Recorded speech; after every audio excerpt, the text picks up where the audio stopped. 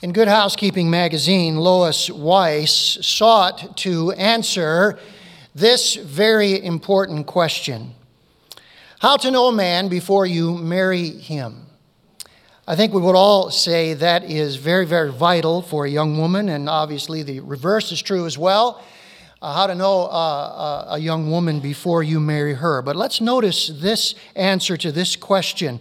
Here's what Lois Weiss said: watch him drive in heavy traffic.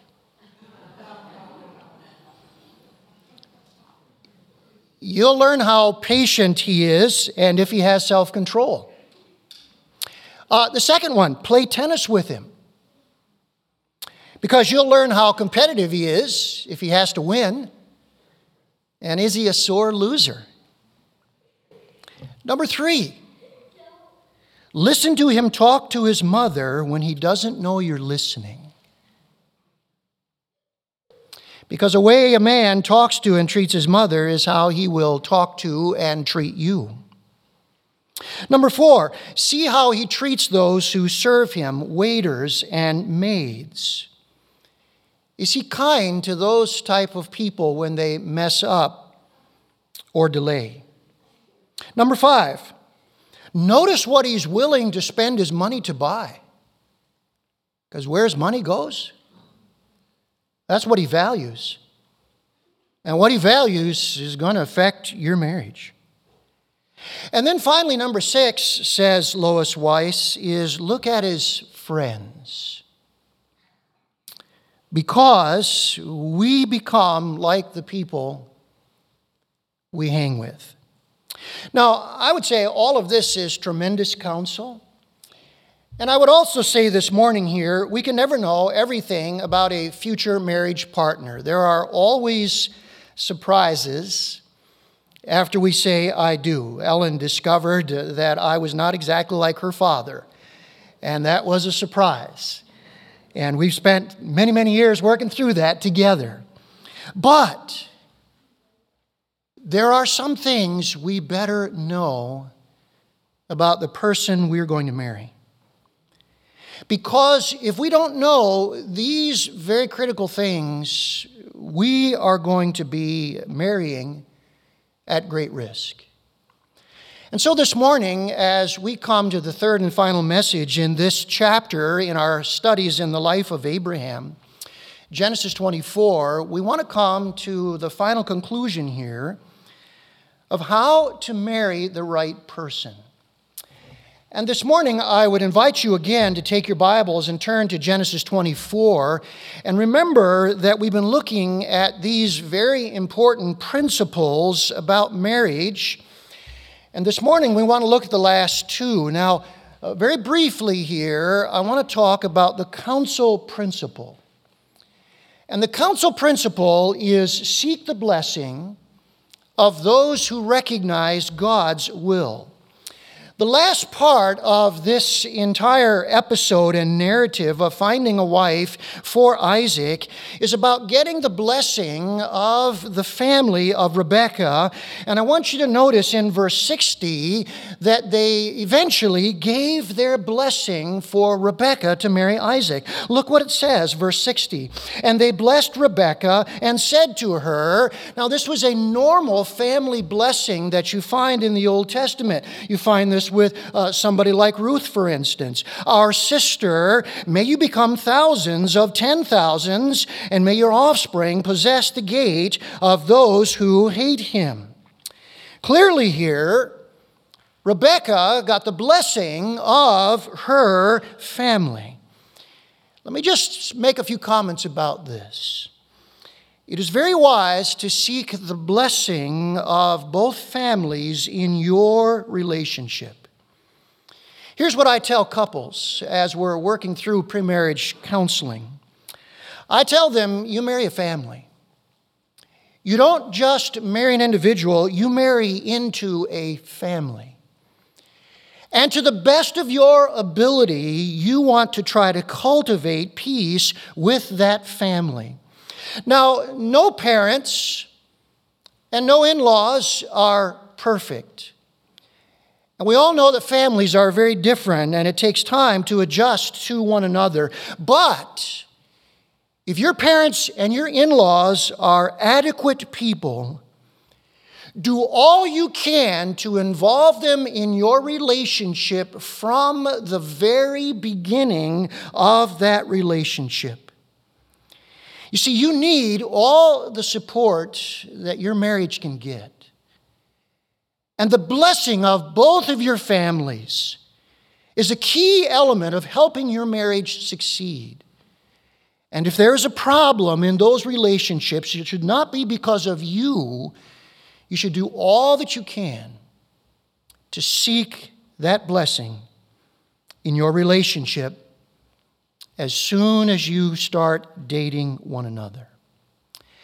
Now let's look finally this morning at the character principle. And this is where I want to spend most of our time this morning.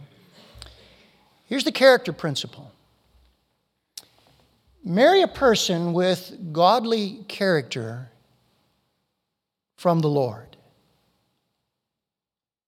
That's what you're looking for in your dating experience.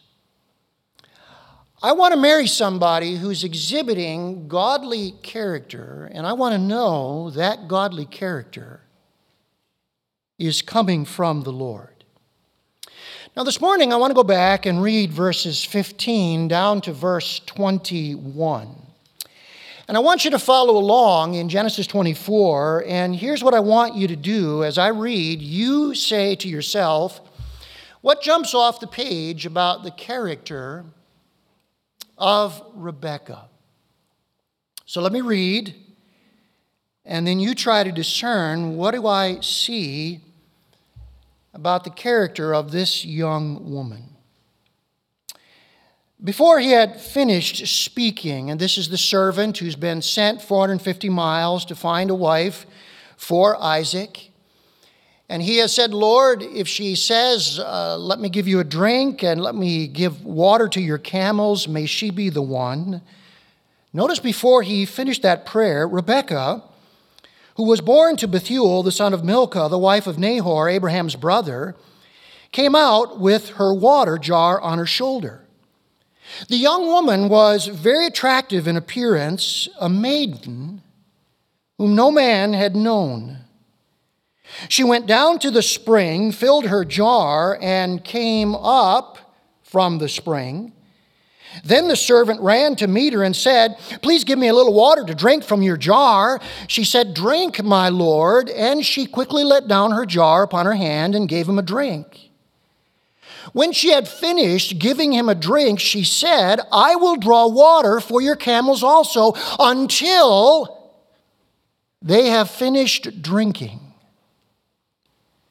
So she quickly emptied her jar into the trough and ran again to the well to draw water, and she drew for all his camels.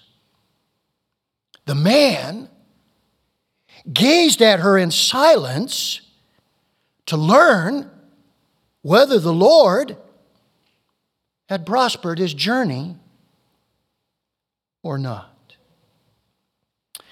Now, I want you to notice here the very first thing we see about Rebekah in verse 16 is the young woman was very attractive in appearance. Now, why is this said here?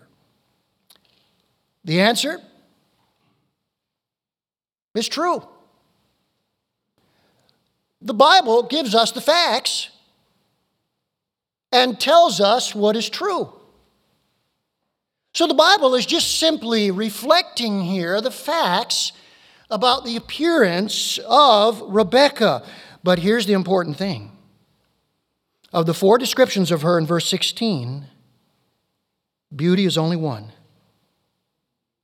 And it's not the most important. The entire narrative does not focus on her beauty, but on her character. Isn't that not the most critical thing? Of course it is. What would Hollywood do with this? I don't even need to say. The critical thing here is not her beauty. It is her character. Which leads me then to ask a very important question, and that is, how do you discover character? If you're interested in somebody and maybe you think, I'd like to date this person and they perhaps might be a good marriage partner for me in the future, how do you discover their character? Well, I want you to notice the text gives us a couple of answers. Number one, you watch carefully for character. You watch carefully.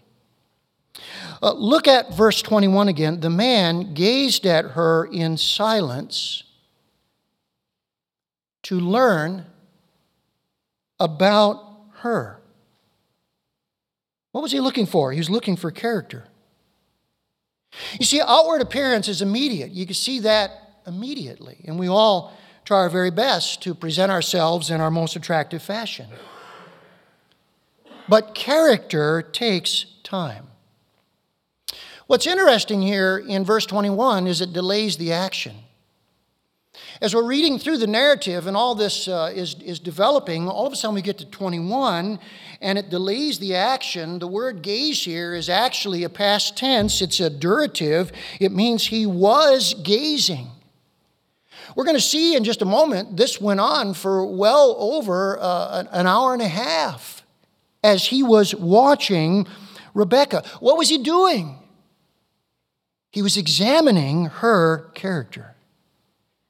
There's a very well-worn expression that comes out of England. It's been around for many years, but it's worth repeating.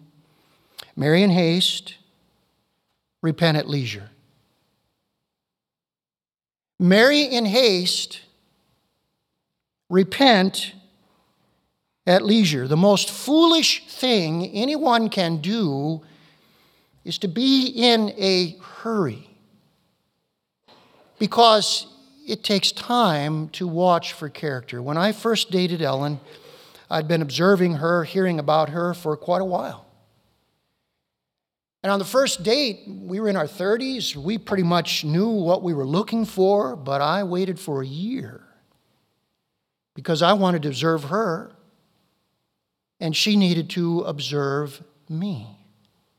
That's so very important.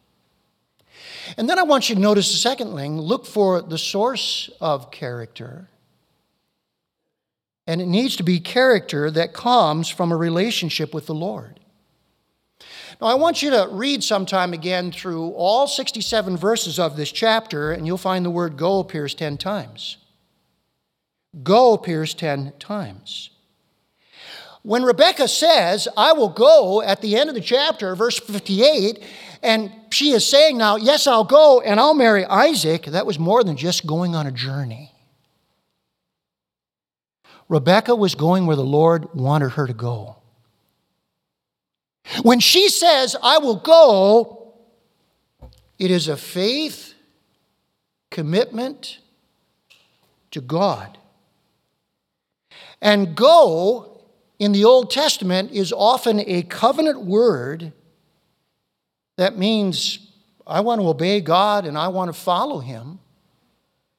And I want to go God's way, not my way. Now here's a wonderful verse that puts this so very clearly together. Look at this verse, Psalm 143:8. Show me the way I should go, for to you I entrust my life. Look carefully. That's where character comes from. Character comes from the person who has entrusted their life to the Lord and now is saying, because I'm in a faith relationship with you, Lord, I want to go your way. I'm no longer wanting to go my way. I'm wanting to follow your way. Do you know what kind of character your spouse has today? Tomorrow? Next year? 5 years from now, 10 years from now, 32 years from now for Ellen and me will always be based on this. Have we entrusted our life to the Lord, and therefore, in spite of our many failings and many weaknesses, are sincerely endeavoring to go His way? That is a person who throughout their life will be developing the character God wants them to develop. Now, as we look a little closer now at Rebekah, what kind of character do we see in her that we want in a person that we would marry someday? What are the things that stand out? Well, let's look at them, shall we? All right. Here are the character traits that stand out, and notice the first one. Committed to sexual purity, not impurity. Notice how, as we look at this woman, that heads the list. Verse 16 says, she was a maiden whom no man had known. Now, the word maiden there is a word that means virgin. It means a woman of marriageable age. Rebekah was a teenager, very likely at this point, but she was physically mature. And when it says no man had known her, that is a discreet way to say she had saved herself for her wedding night. That's what that means. Notice again the first statement of her character. This tells me something very, very important. Sexual immorality is a warning of deficient character. The whole Bible teaches this. 1 Corinthians 6:18 says, flee from sexual immorality.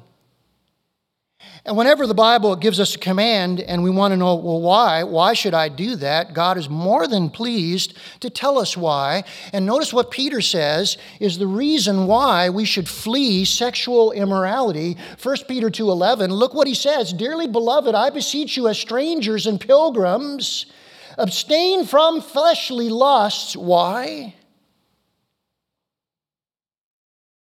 They war against your soul. Take notice, says the Lord. Fleshly lusts, if you indulge in them, will war against your soul. They will corrupt the soul. They will corrode the character that God wants you to develop. This is why people living together before marriage have lower chances of stable marriages. Now, our culture says very much the opposite. They say get to know each other. Have a test run, so to speak. See if you're compatible. But all the studies show just the opposite. Here's one that was printed in the Mining Journal not long ago. I wish every young person had read the Mining Journal that day and had read this. Listen to this question written in. My boyfriend and I both come from broken homes. We want to make sure we don't end up divorced like our parents, so we're planning on living together before marriage to test our compatibility. Is that a good approach? And here's the answer from Focus on the Family, right out of the Mining Journal. The best research indicates that couples who live together before marriage have a 50% higher divorce rate than those who don't. Why would you do something that increases your chances of divorce by 50%? These couples also have higher rates of domestic violence. They're more likely to become involved in sexual affairs. Cohabitation lacks a key element of what makes a successful marriage: formally expressed commitment. And we all know where that commitment takes place. It takes place in a legal wedding ceremony before you go to the marriage bed. Now, commitment is a character issue, isn't it? It's a character issue. And if it is lacking, there will also be other character issues. No question about it. Now, I can hear someone here this morning saying to me, Pastor, it's too late for me. Pastor, I've already lost my virginity and I'm sexually active. What would you say to me? I would say repent. Ask Christ to forgive you. The Bible says the blood of Jesus Christ, God's Son, cleanses us from all sin. Then commit to being pure from this day forward, and then prevent situations that tempt you to be sexually impure. And if you need help from others, get that help. I've helped many couples that I planned to officiate at their weddings restore their purity. And I've said to them, now that you have decided to repent and ask for forgiveness, God can restore your purity, and you can stand at that altar and you can feel I'm clean and right before each other and God. And I've never seen a couple who regretted that.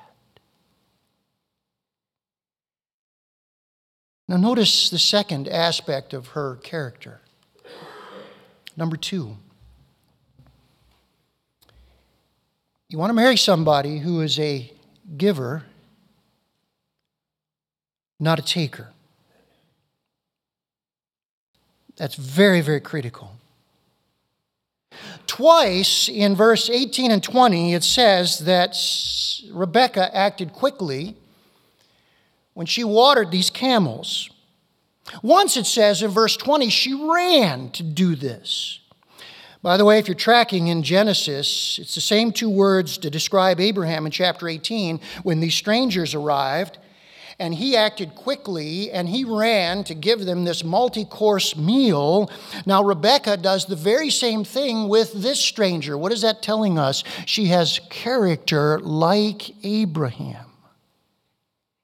And then in verse 19, she says, I am going to water your camels until they have finished drinking. How many of us know the kind of work involved in that? And that's not what he asked. Back in verse 14, he said, Lord, just let her water my camels. He didn't ask until they finished drinking. I think he knew that's more than to ask anybody to do. Why did she do that? Rebekah was a giver, not a taker. How many would you agree if there's one thing you do in marriage, you give? One person over here agrees. How many would agree if there's one thing you do in marriage, you give? Listen, there are 2 kinds of people in the world, givers and takers. And before you marry, you better tell the difference. If 2 takers marry, oh my goodness, is their marriage in trouble? If one person's a giver and the other person is a taker, the giver is going to be unhappy and frustrated. But if 2 givers get married, they will bless the socks off of each other. And by the way, that's the kind of marriage you want, where you're both blessing the socks off of one another. Now, you might say to me, Pastor, how do you discover if the person you're interested in is a giver? Well, Rebecca gives us some clues. Look at verse 19. The Bible is so practical. You want to discover character. You want to know, is someone a giver, not a taker? How do you do that? Well, here's the answer. Look at verse 19. Here are 3 characteristics of a giver. Number 1, a giver volunteers to help rather than has to be told to help. She said of her own volitional free will, I will draw water for the camels. She volunteered that. Number 2, a giver does more than is asked for, not less. She wasn't asked to do this. All she was asked was to give him a drink. And now she volunteers to do more. And then finally, number 3, a giver sticks with what they volunteered for until it's done, no matter how hard it is. Look at verse 22. When the camels had finished drinking. Here are 3 ways you can discern the character of whether or not the person you want to marry is a giver instead of a taker. They volunteer to help rather than have to be told to help. They do more than they're asked for, not less. And they stick with what they volunteered for rather than quit when it becomes very difficult. If you've ever seen someone married to a taker, you know all the signs were there. And you say, how could they have missed these signs? They were all there. And the answer is the reason they missed it is they were focused on other things, fleeting, superficial things. Character takes time to see. Here's the third one. Third evidence of her character, and you want this in your marriage, is a hard worker. Not lazy. Verse 20 says, she drew for all his camels. Now we pass over that. An Old Testament reader would not pass over that. Pastor Kent Hughes puts together what's going on here in a wonderful way. Let me share it with you. An average thirsty camel can drink 25 gallons of water. Now, this is an arid country. They've been on a trip for 450 miles. These are thirsty camels. There are 10 camels. Back in verse 10, when he left, he took 10 camels. Let me share with you what 1 gallon of water weighs. 8 1/3 pounds, 1 gallon. Now, there are 10 camels. They all can drink 25 gallons. That's 250 gallons. Multiply that by what 1 gallon weighs, and this whole thing was over 2,000 pounds. Now, she very likely had a 3-gallon jug because that's what women would take to the well to get water in. So you realize what this means? 83 trips. And the well had steps. She went down to get the spring water that was below the surface and then came up the steps to put the water in the troughs for the camels. And then let me add this. Camels can drink 25 gallons in 10 minutes. That's 100 minutes. This job easily took 1.5 to 2 hours of sweaty, hard work. Let's just say it. This is enormous hard work. And she's a teenager. And she's cheerful and kind to boot.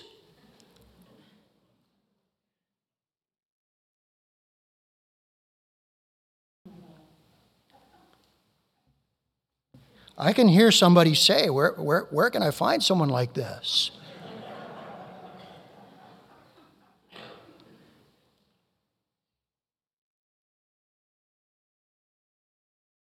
Remember, God led the servant to her.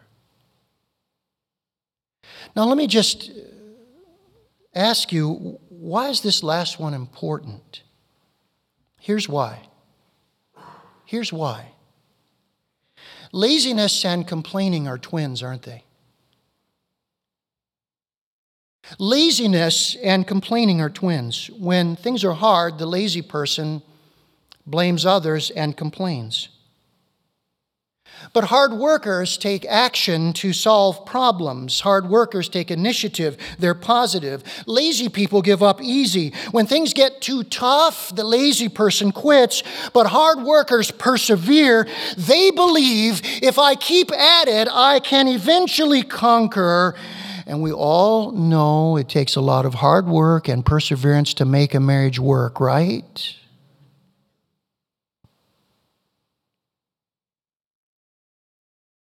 And so if someone is a hard worker because the Lord wants them to be that way, they'll put the hard work into your marriage.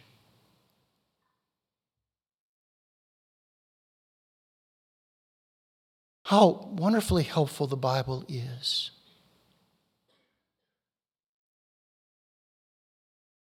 We watch for character. We look for the source of character in a person's walk with God. And then it even tells us, here's some of the critical things you must have in a good mate. In one of his sermons, Billy Graham referenced this question. The question that he referenced was this: what's the key to a successful marriage? His answer was 2 good forgivers.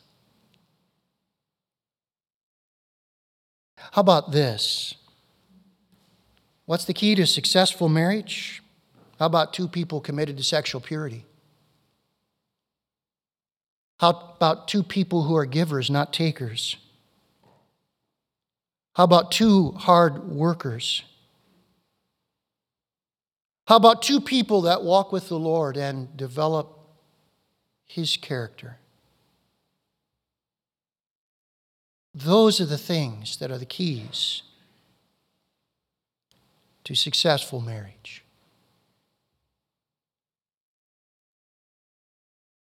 Let's bow our heart together, shall we, and ask the Lord to burn those things deeply into our lives. As our heads are bowed and our eyes are closed and we're just waiting before the Lord, maybe in your heart you know you have some decisions you need to make. Maybe it's a decision to surrender by faith to the Lord Jesus Christ, to truly receive Him as Savior and Lord. And then to say, now, Lord, that I've entrusted my life to you, I'm going your way. I know it won't be easy. I know I'll fail. I know there will be weaknesses that I will have to deal with. But I'm going your way. And today I repent. I put my faith and trust in my Savior, the Lord Jesus Christ. I invite Him into my heart and life to be my Lord, my King, the one who forgives me, the one who gives me new life, who makes me a member of the family of God. And to this day, thanking Him now, I will follow Him. Maybe there are some things you need to start thinking differently about who you're going to date, what your standards are. These are my standards. I'm not giving them up. I want a person of character. I want a person who knows the Lord. I want to be that kind of person myself. And maybe today for you there's a resolve in your standards, in what you're looking for. And maybe you would also say, Lord, as much as I want to find the right person, far more important, help me to be the right person. That's the greater thing. Lord, hear our prayers today. For Jesus' sake, amen.